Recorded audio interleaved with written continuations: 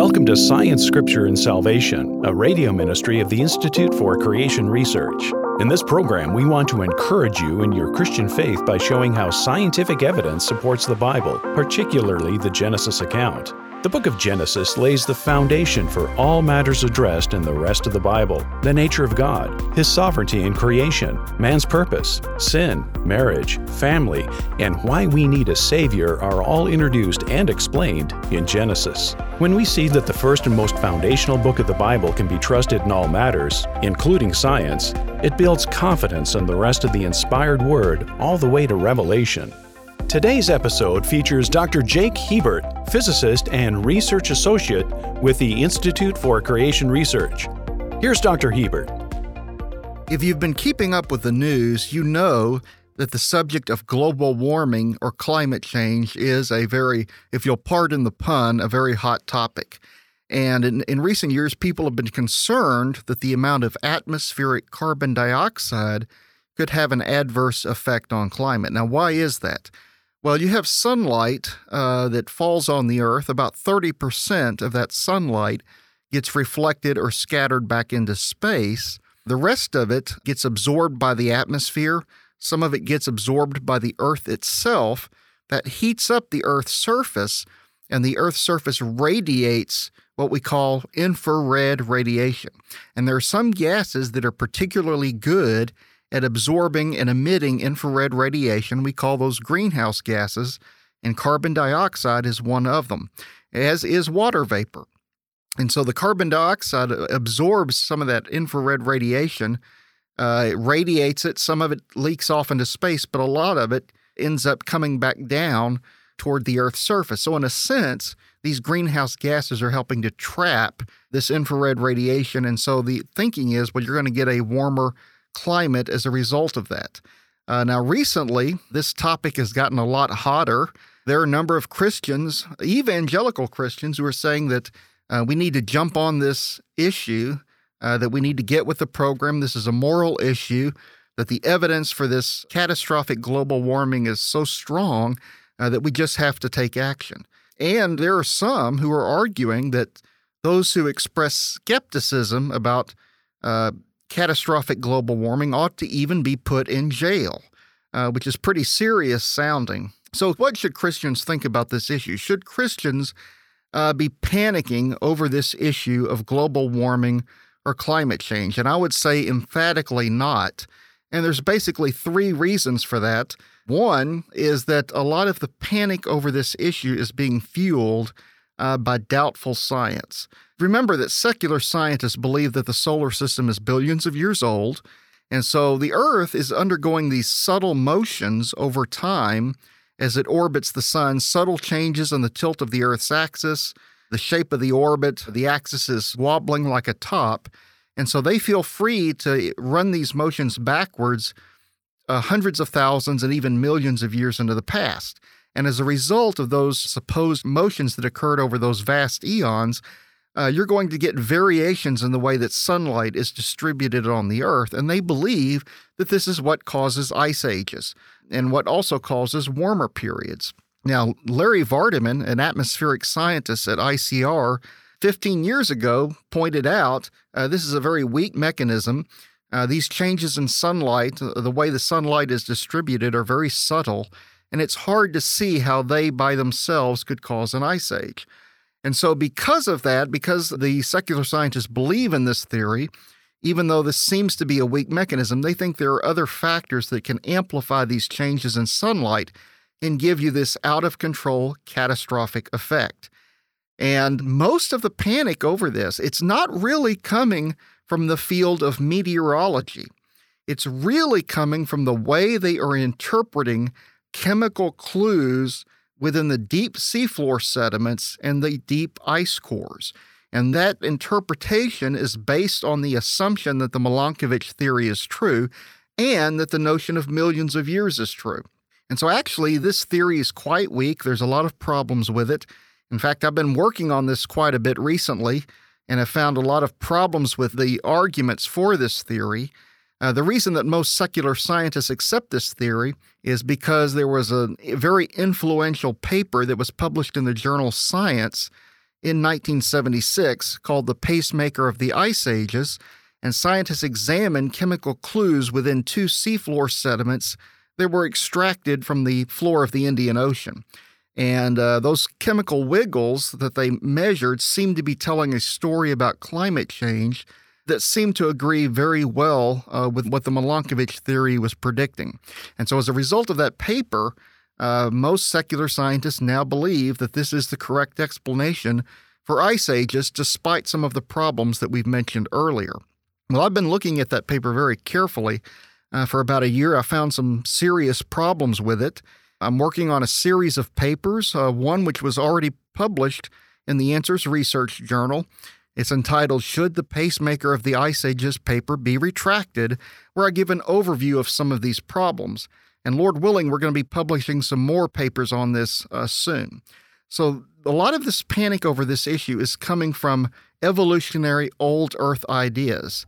And in our next segment, I want to give you a couple of other reasons why Christians really should not be panicking over this issue. Now it's time for a short break. We'll hear more from Dr. Hiebert in a moment. From sharks to butterflies, bats to orangutans, we can't help but marvel at the stunning and amusing creatures God has made.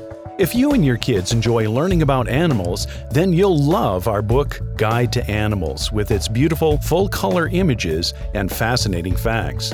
Published by the Institute for Creation Research, Guide to Animals provides answers to many popular questions about the animal kingdom. How do chameleons change colors? How do jellyfish live without a brain? And what happened to the dinosaurs and other extinct animals? Guide to Animals shows how everything that can slither, crawl, soar, or swim displays the handiwork of God. Order your copy of Guide to Animals from the Institute for Creation Research by calling 800-628-7640 or visiting ICR.org. That's 800-628-7640 or visiting ICR.org. Welcome back to Science, Scripture, and Salvation. Here's Dr. Hiebert.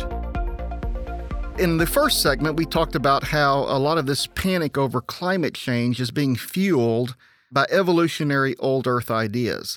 Because of that, the science behind this is doubtful. And it should be noted that a lot of these climate models have overpredicted the amount of warming in the past. And that could be because they're not taking into account all the relevant factors that can influence climate. In fact, my PhD advisor has done a lot of work in this area. Now, he believes in global warming, but he thinks there are some factors that aren't being taken into account. And it should be noted that for the last 18 years or so, it seems like this warming effect has leveled off. So one of the reasons that we should not be panicking over this issue is because a lot of the science that is driving it is of doubtful quality. It's being influenced heavily by evolutionary old Earth assumptions. Well, the panic is stemming from an unbiblical worldview. According to Scripture, God is very concerned about this planet. He's watching over us. He cares about us. But this panic over this issue denies all that. It says we're on our own. We have to save the planet. And that's really unbiblical. We can't save the planet. And so there are other ways that these unbiblical ideas are influencing this. As I noted earlier, a lot of the panic over this issue is coming from this Milankovitch theory, which really denies biblical history. It denies a recent creation. It denies the Genesis flood. And the Genesis flood is the greatest cause of climate change in history. That's what caused the Ice Age. But if you deny that, you're going to reach a lot of false conclusions about past Earth history. And that can cause you to interpret the data in an incorrect way and to reach some very erroneous conclusions.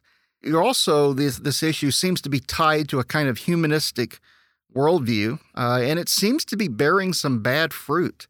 Some of the people who are getting all worked up about this issue have proposed some extremely radical ideas.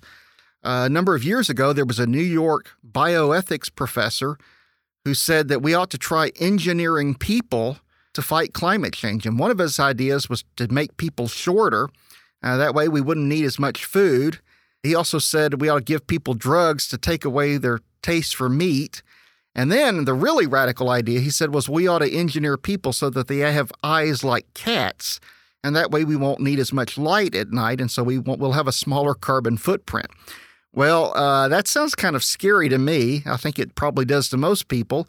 And parents have enough to worry about these days without worrying that a bunch of social engineers are going to try to turn their sons and daughters into a bunch of miniaturized vegetarian cat people. So this panic over this issue it's bearing bad fruit. And that, according to Scripture, is because it's coming from a bad tree. The root is bad, and that's why we're getting these really dangerous radical ideas that are being proposed. Finally, a third reason that we as Christians should not be worried about this is that there are potential benefits to global warming. You can grow more crops at higher latitudes. You can have more farmland. There's already evidence that plants are actually encroaching, if you will, into desert regions, places where the vegetation used to be more sparse, and apparently this is due to increased carbon dioxide. So there could very well be negative aspects to potential global warming, but there could also very well be positive aspects, and we would expect that may have actually been the case in the pre-flood world. There's some evidence that atmospheric carbon dioxide was greater in the pre-flood world, and we probably had a much more temperate climate than we do today. So you see, there could be a downside to warming if it's occurring. If it's continuing, there has definitely been past warming, but even if it continues, that may not be all bad. And so you have to look at this and take a balanced biblical view of this issue and not panic over that. So hopefully those reasons will help Christians to sort of have a balanced view on this issue. Again, if I was to summarize these main points, the first is that a lot of the panic over this issue is coming from doubtful science, particularly science that is being heavily influenced by evolutionary old earth assumptions. It's being driven by an unbiblical worldview that denies Scripture, denies biblical history, and there's also potential benefits to global warming that should not be overlooked. So Christians need to not worry so much about this issue and worry more about the Great Commission that God has given us to share the gospel with the whole world. Thank you for joining us on Science, Scripture, and Salvation, a radio ministry of the Institute for Creation Research. That's all the time we have for our program today, but we would love to connect with you through our website at icr.org.